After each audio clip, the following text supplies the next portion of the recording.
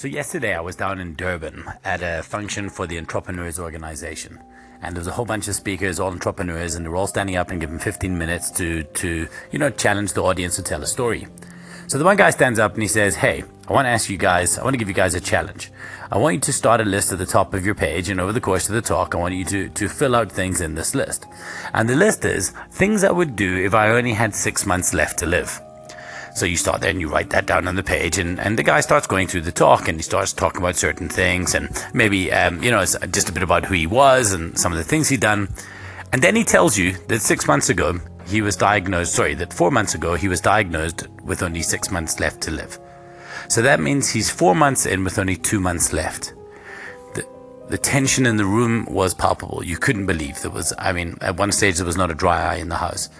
And this guy started telling the story about how he'd been living his last 6 months. And he was a very successful entrepreneur, and he had lots of great businesses and lots of things. And he kind of took us through the emotion and kind of his thought process.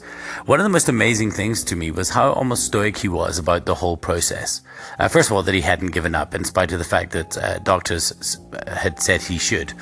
He was fighting a lot. But he also spoke about what he was doing with the time he had left. And he said something profound. He said, I've seen more sunsets in the last 4 months than I'd seen in my whole life.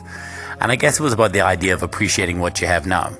But one line he said really struck with me. And he said this. He said, I realized that the only thing I had left was time. And with that in mind, I was going to spend it wisely. And then I was sitting there thinking, shit, all we all have left is time. That's all we have left.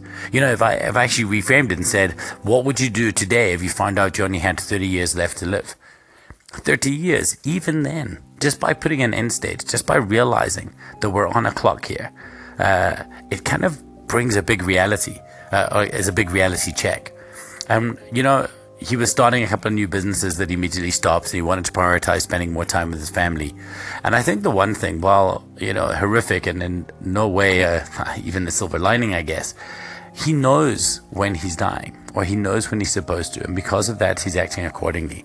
But the rest of us don't.